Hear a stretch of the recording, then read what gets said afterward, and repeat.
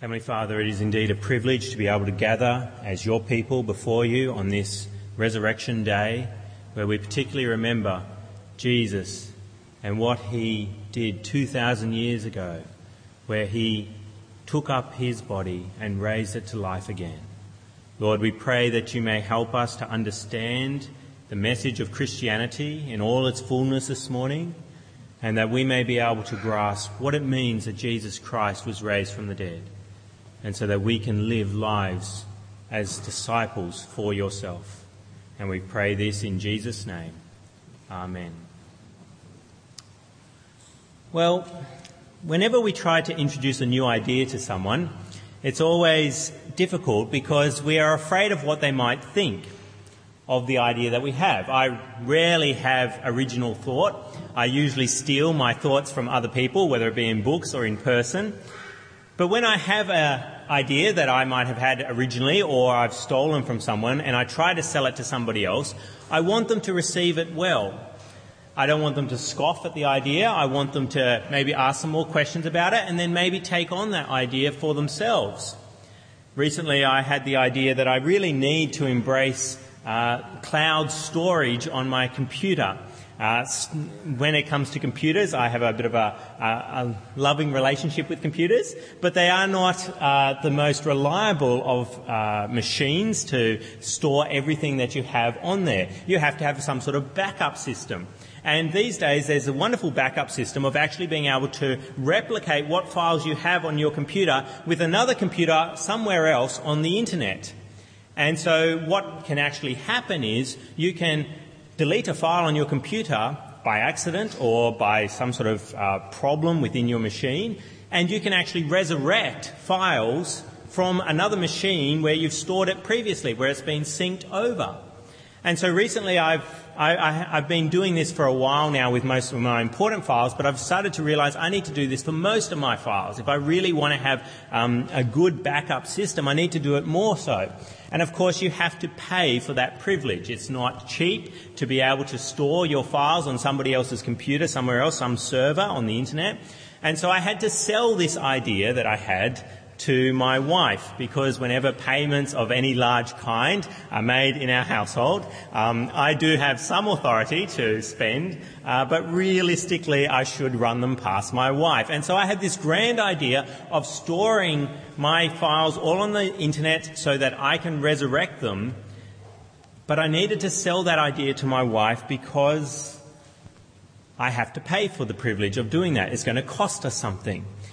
And so I wanted my wife, Jill, to really like the idea. I didn't want her to sneer at the idea. I wanted her to embrace that idea that I have and not say, oh, yes, Joel, that's all very well, but I think you don't really need that. I wanted her to embrace that idea. And that's what we're looking at this morning. Paul has an idea that is very original to the people that are listening to him. We're going to be looking at Acts chapter 17, where Paul speaks to some Greeks in Athens about an idea that they haven't come across before, something that is new to them. And he is asking them to embrace and take on board, and it's going to cost them if they take on this new idea that Paul is telling them about. And this new idea is a new religion to them. It's the religion of Christianity that Paul wants to share with them and wants the people there not just to like it, but to embrace it. And so that's what we're going to look at this morning when Paul stands up at the meeting of the Areopagus in verse 22 of Acts chapter 17. If you've got a black church Bible there, I encourage you to have that open because we'll be working through the rest of that chapter from verse 22 on, so from little number 22. From Acts chapter 17, found on page 1098 of the Black Church Bibles, 1098 of the Black Church Bibles. And we'll work through this passage and see what Paul does to try and get people to embrace this idea that he has of Christianity and the God of Christianity. And so the first thing we want to note is that he tells the people that the God of Christianity is great. And that's my first main point this morning. The God of Christianity is great. I've got a number of main points. You can see them on the back of the church bulletin if you have one there in front of you. On the back there you can see my main points and you can follow along this morning. And the first one is that Paul tells the people of Athens, the Greeks there, the Athenians, that the God of Christianity is great. And how does he do that? Well, he tells them a number of things about God. Look at verse 24. In verse 24, we see that Paul says, "The God who made the world and everything in it is the Lord of heaven and earth and does not live in temples built by hands." So firstly, he tells the people that the God of Christianity is great because he made the world.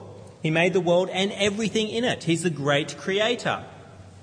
He's not a creator of just part of the world or some things within the world. Like you might say you're a bit of a creator. You've created some things in this world. God has created not only the world, but everything within the world. He is the great creator. And then we see that the God of Christianity is great because he reigns over all. He is Lord of heaven and earth, it says in verse 24. The God who made the world and everything in it is the Lord of heaven and earth. He has not made everything and then moved on, just like you might make something and move on or sell it to somebody else and you no longer have access to that piece of property that you used to own. No, God still reigns. He is Lord of heaven and earth. He's Lord of the heavens and he's Lord of this earth. He is truly great. And he's also everywhere. In verse 24, it says, the God who made the world and everything in it is the Lord of heaven and earth and does not live in temples built by hands. God is not restricted to a house or a temple, which is the usual word we have for houses for gods. The God of Christianity is not locked down in a particular house where he can be worshipped, he can be approached, but then he can also be left and he can't see what you're up to when you leave the temple. The God of Christianity does not live in temples made by human hands. He is everywhere. We have a technical word for it, omnipresent. He is all present. He is everywhere. Is that great? Yes. It is great to be a God who is everywhere. I'm not that great. I'm restricted to one location at any given time. I am not the God of Christianity. The God of Christianity is everywhere. He is truly great. How else do we know that God is great according to Paul?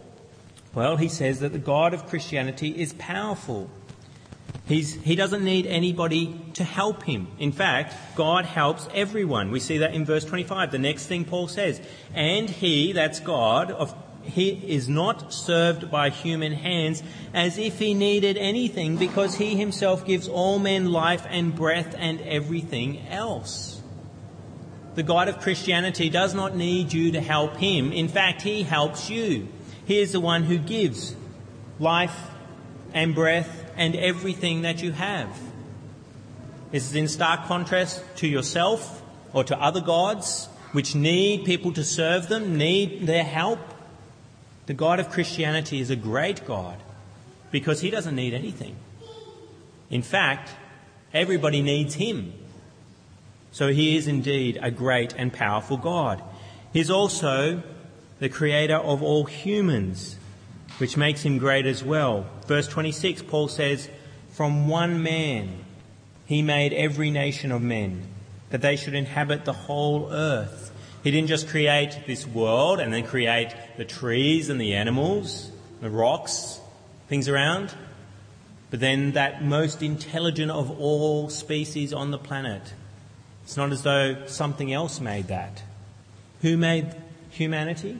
Who made humans? The God of Christianity. And he made all of them. It wasn't like he made some and then another God made the others. No, the God of Christianity made all men from one man Adam. The God of Christianity is indeed great. He made all things, including humanity.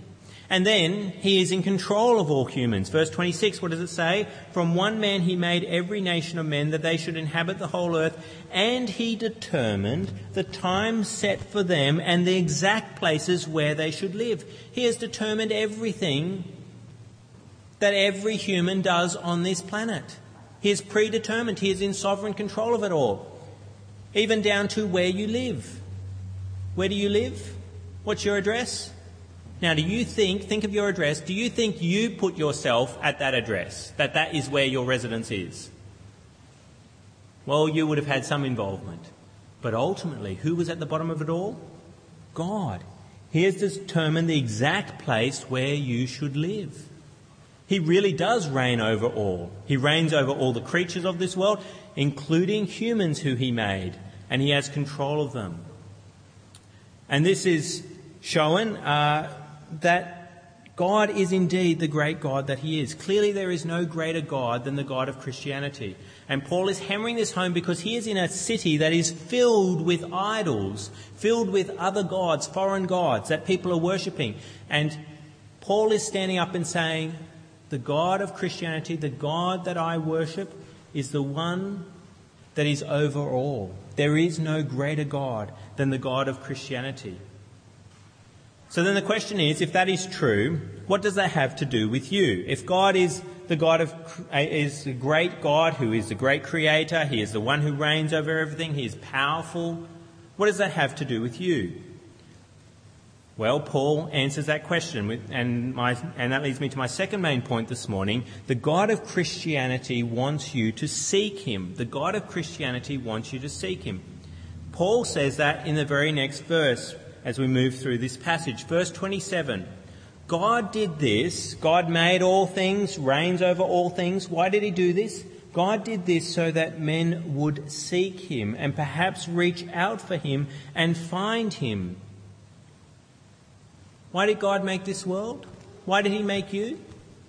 So that you would seek him, that you would perhaps reach out for him, so that you would find him and start to worship him as the great God that he is. That is why God is the great creator. That's why he made you. He wants you to glorify himself. And that's not an impossible task for you to do.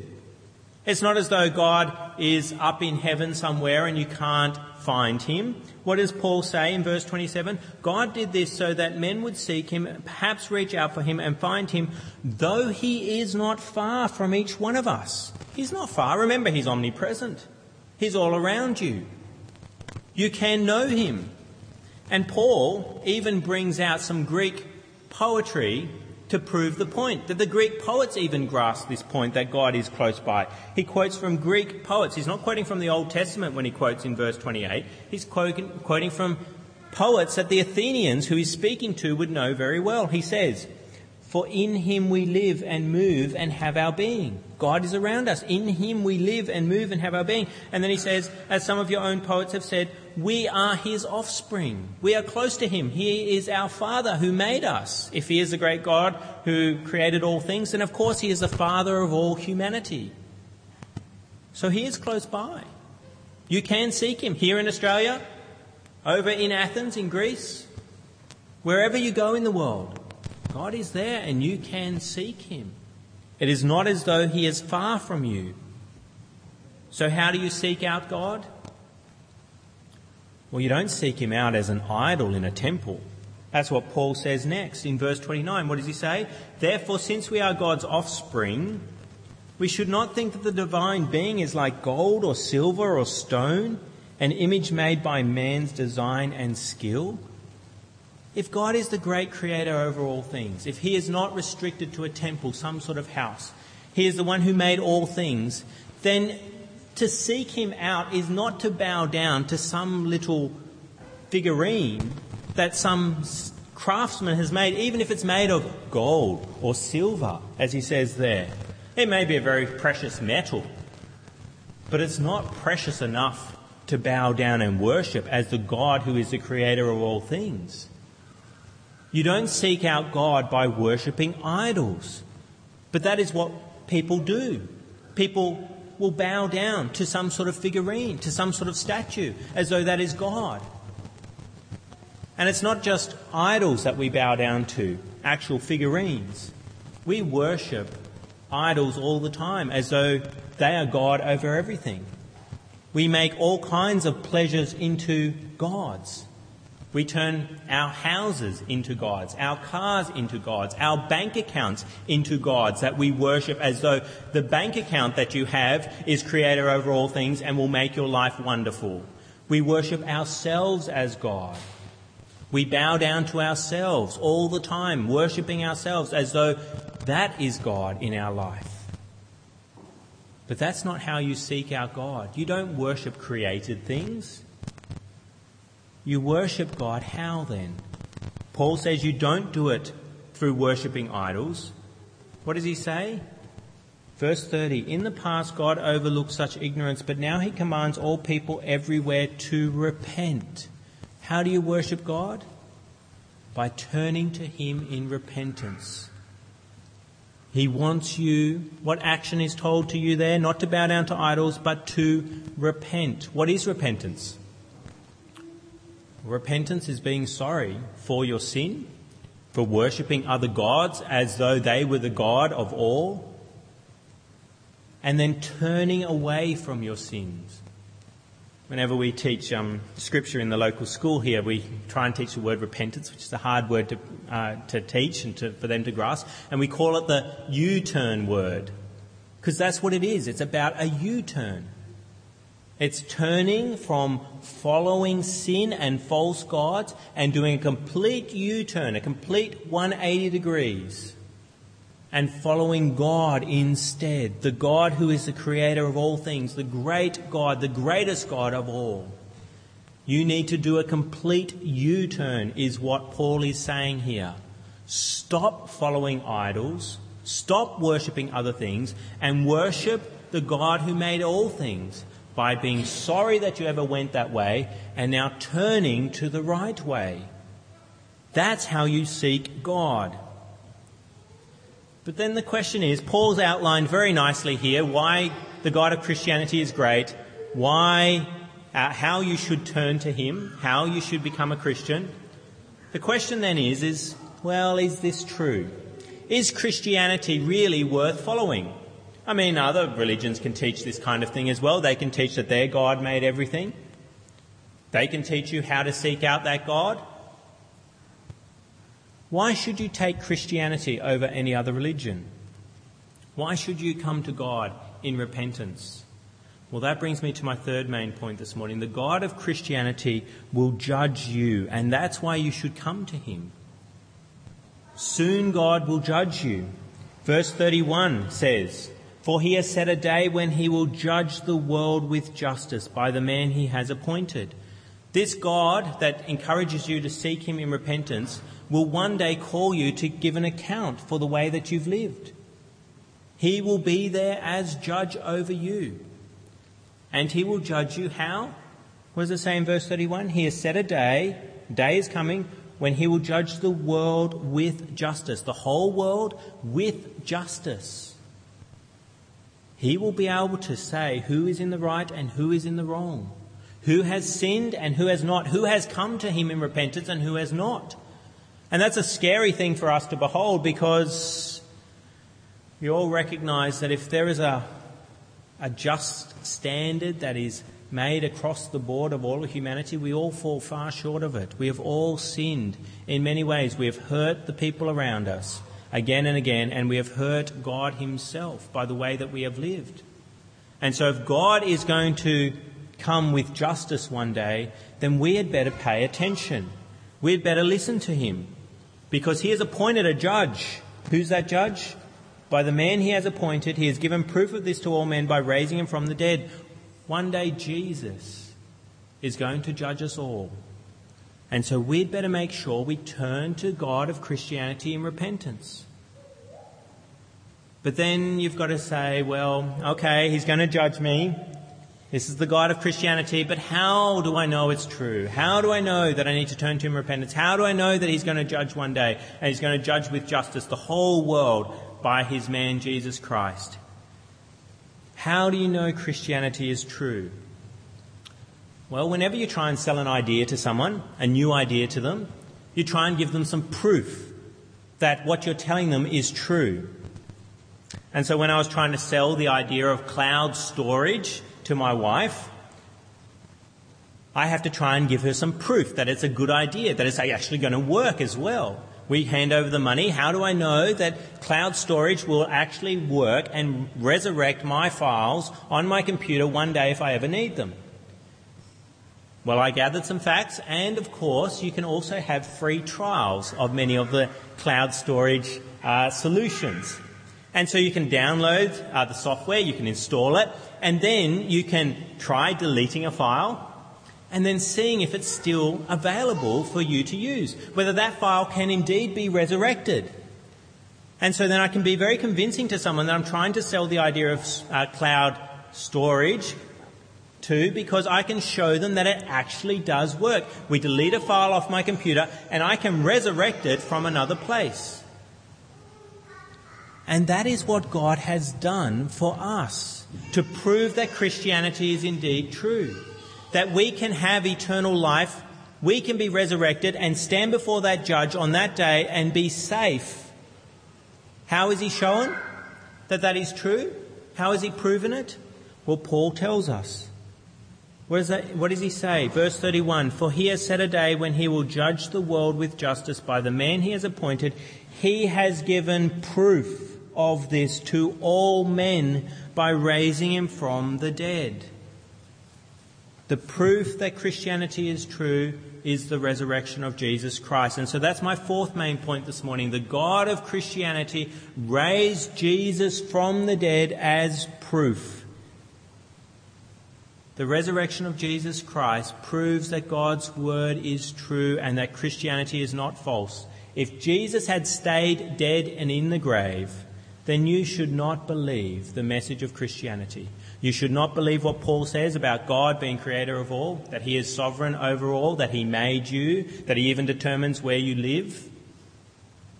And you should not believe that you should seek him through repentance. You should not believe that he was going to judge one day with justice the whole world. You should ignore this new idea. But if Jesus has been raised from the dead, then that proves that the God of Christianity can do something that no other God can do. Nobody else has been able to raise people to life. No other God, no other religion has been able to prove that their God can raise people to life. But the God of Christianity has proven his authority over everyone by raising Jesus Christ from the dead. He has shown that if you believe in Jesus Christ, if you believe in the God of Christianity and his Son Jesus, and you turn to him in repentance for your sins, that you too can have eternal life. Just like my resurrected files on my computer can come back to life, and I know that it is so. It's worth investing in cloud storage because I've seen it happen before, and I've shown to my wife that it's true that I can resurrect a dead file. So it is with Christianity. God has done it before, so that means he can do it again. And if he promises that he can do it again for you, if you repent of your sins and believe in Jesus Christ, then you too can have eternal life. You can be raised from the dead just like Jesus and live forever in the heavenly realms with God himself. The resurrection of Jesus Christ, which we celebrate at Easter, is of crucial importance. That's why we celebrate it so much, is because it proves Christianity is true and we're not wasting our time. And that we should believe what Paul says about the God who made everything in this speech to the Athenians.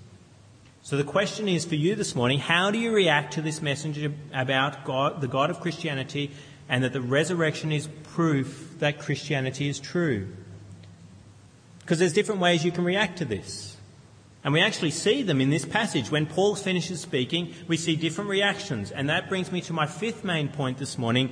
Reactions to the God of Christianity. There's sneering, there's seeking, and there's believing. We see this in this passage in verse 32 of Acts 17. When they heard about the resurrection of the dead, that's the Athenians, some of them sneered. First reaction we see, some of them sneer. What does it mean to sneer? It means to mock. And it means that people are saying, this can't be true. Could be outright mocking, outright sneering. People say, what's this guy talking about? And we actually see them saying that kind of thing back earlier in verse 18 from the passage that Angelo read for us. Verse 18, Acts 17. What is their sneering? What is this babbler trying to say? That's a way to sneer at someone. Call them a babbler. On about something strange, some strange idea. That's the way some people react to hearing about the God of Christianity. They can do it outright, or it could be inward. in your head you're going, that's just stupid. Why would you believe in the resurrection of the dead? And that's what they're doing in verse 32. When they heard about the resurrection of the dead, they're happy to hear about a God who makes everything. They're happy to hear about a God that doesn't live in temples made by human hands. They're happy to hear about a God that isn't an idol of silver or gold. But when you start talking about the resurrection of the dead, everybody knows you've gone off the trail. You're on a wrong path there. Everybody knows no one comes back to life. When you're dead, you're dead. That's it. And so they sneer. But some people want more information. We see that in verse 32. When they heard about the resurrection of the dead, some of them sneered, but others said, we want to hear you again on this subject. They want to know more. They trust that there is a God and they want to know more about this resurrection because it's kind of an intriguing idea. You can come back to life, and the God that this guy is teaching about has actually done it, apparently, at some point. This is worth investigating. We'd like to come back to life. And so they want more information. And then some people don't just want more information. What do? We read in verse 33, at that Paul left the council, a few men became followers of Paul and believed. They became disciples and they believed that what Paul was saying was true. And we've even got some names of them. Among them was Dionysius, a member of the Areopagus, also a woman named Damaris, and a number of others. Some people didn't just want more information. They actually trusted that what Paul was saying was true and became Christians. They became people who trusted that Jesus did come back to life, and so they too would come back to life because they've sought God through repentance. So the question is, what about you? Those same reactions happen today. People are sneering all around the globe at this day. There are going to be people in church services all around the world this Easter sneering at the message, sneering at the idea that people can be raised from the dead and that the God of Christianity is indeed true and has done it in Jesus Christ. Is that you? I hope not. I hope you're not sneering about this. I hope that at least you're like the second group of people, that you want to hear more on this subject. You want to investigate because you realise the ramifications. If the message of Christianity is true, that there is a God who has made all things and he is going to judge you one day, then you'd better make sure you're on his right side. And if you can find tangible proof that Jesus did come back to life, then you too can be raised to life as well. Or you can say that Christianity is false and move on with your life. I hope you want to investigate this, because there is indeed proof that Jesus Christ did come back to life. I hope you want to investigate. We want to hear you again on this subject. I can tell you how to hear again on this subject, hear more on this subject. Firstly, read the Gospels. Read Matthew, Mark, Luke and John. They will give you proof that Jesus Christ was raised to life. I've been studying them for years and they just add up. They do. Jesus Christ had eyewitnesses of his death and resurrection, that he really did come back to life. He appeared to people, and we have proof of that. And I encourage you to read books that will tell you about that. Books that are really helpful in pointing out the reliability of the New Testament as a historical book, and then the reliability of the people as they speak as eyewitnesses. There's many books on that subject. I just wanted to recommend one book this morning, if that is you who wants to investigate more. This book is I Don't Have Enough Faith to Be an Atheist. It's by Norman Geisler and Frank Turek. It is one of the best books on looking at the Christian worldview, Christianity, and seeing whether it is indeed true. And just in one section, it has the top 10 reasons we know the New Testament writers told the truth. It's a whole chapter. This is a great chapter. If you're trying to look at whether Christianity is true, this chapter is worth reading. And it's there on the church library if you want to borrow it, and you can bring it back. Or I have copies of it that I'm happy to give anybody here this morning who wants to find out more about Christianity and whether it is true that Jesus Christ really did come back to life.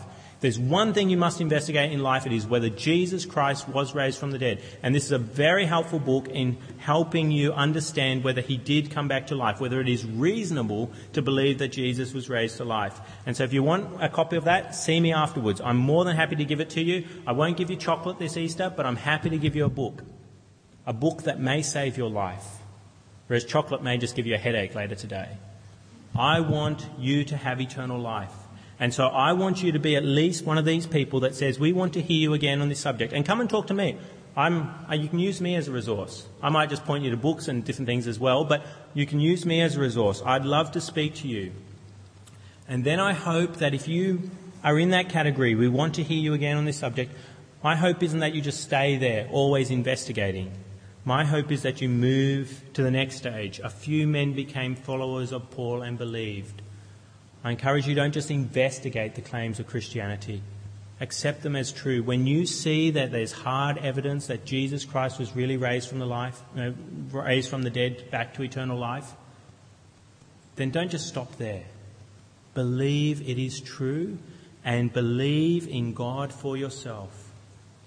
Repent of your sins. Seek him out in repentance. Do that U-turn. Turn from a way of sinfulness to a way of godliness, serving God. Believe Jesus Christ, when he hung at the cross, died for your sins. It's so wonderful that there is a way of being redeemed from a way of sinfulness, from the life of sinfulness, that you can be resurrected. It's the wonderful mercy of God that this is true. He didn't have to do this. He didn't have to send his son to die for you. He didn't have to give you proof. He could have just given proof to the people back then. And nothing was written down, nothing was recorded for us, but he in his mercy has given you proof that the resurrection of Jesus Christ is true, and so that you can too be resurrected. It's the great love of God being expressed to you this morning, that somebody is here telling you the way of eternal life. I encourage you to accept it. Believe that Jesus Christ died for you so that you can also have eternal life, just as Jesus was raised back to life. Let us come before our God now in prayer. Let us speak with him.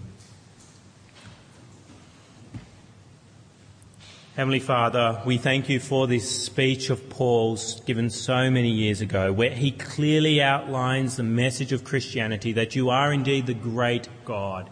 There is no God greater than you. You made all things, including all humans, and you reign and rule over us all. And one day you will judge us for the way that we have lived.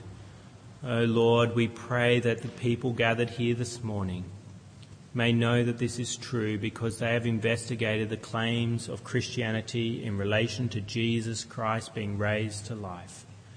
Lord, we thank you that you have given us proof that what you say is true by the resurrection of Jesus, and that we too can have eternal life, like Jesus has eternal life.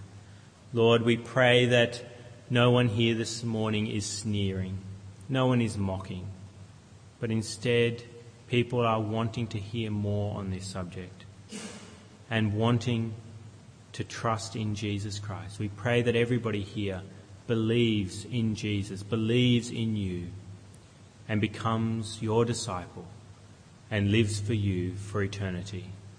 And we pray this in Jesus' name. Amen.